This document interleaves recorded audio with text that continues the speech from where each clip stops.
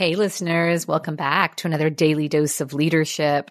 I love these daily doses, and I've recently posted a request on social media for your burning questions. I asked listeners to share their greatest leadership challenges and their biggest questions that they're standing in right now, and I got so many good ones. Today's question comes from Dan, who asked, how do you address the issue of a team member who is not on board with the direction of your business, but is otherwise really good at what they do?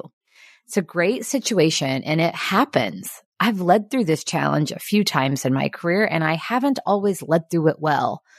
But I do have a recent success to share.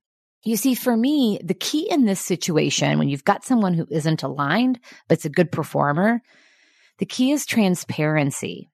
A lot of conversation, a lot of communication early and often.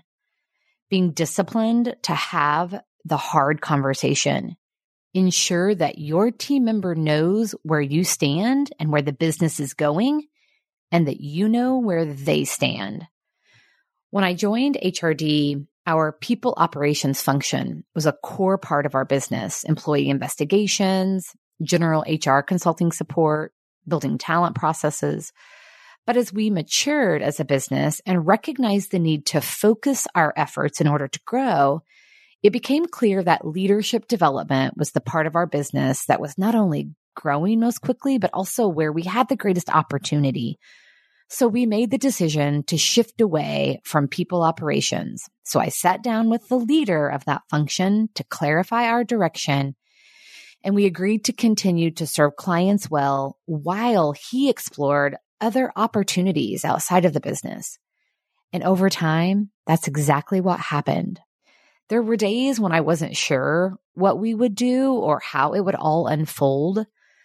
But ultimately, he found an internal HR position that was a great next step for him. So it all became a win-win.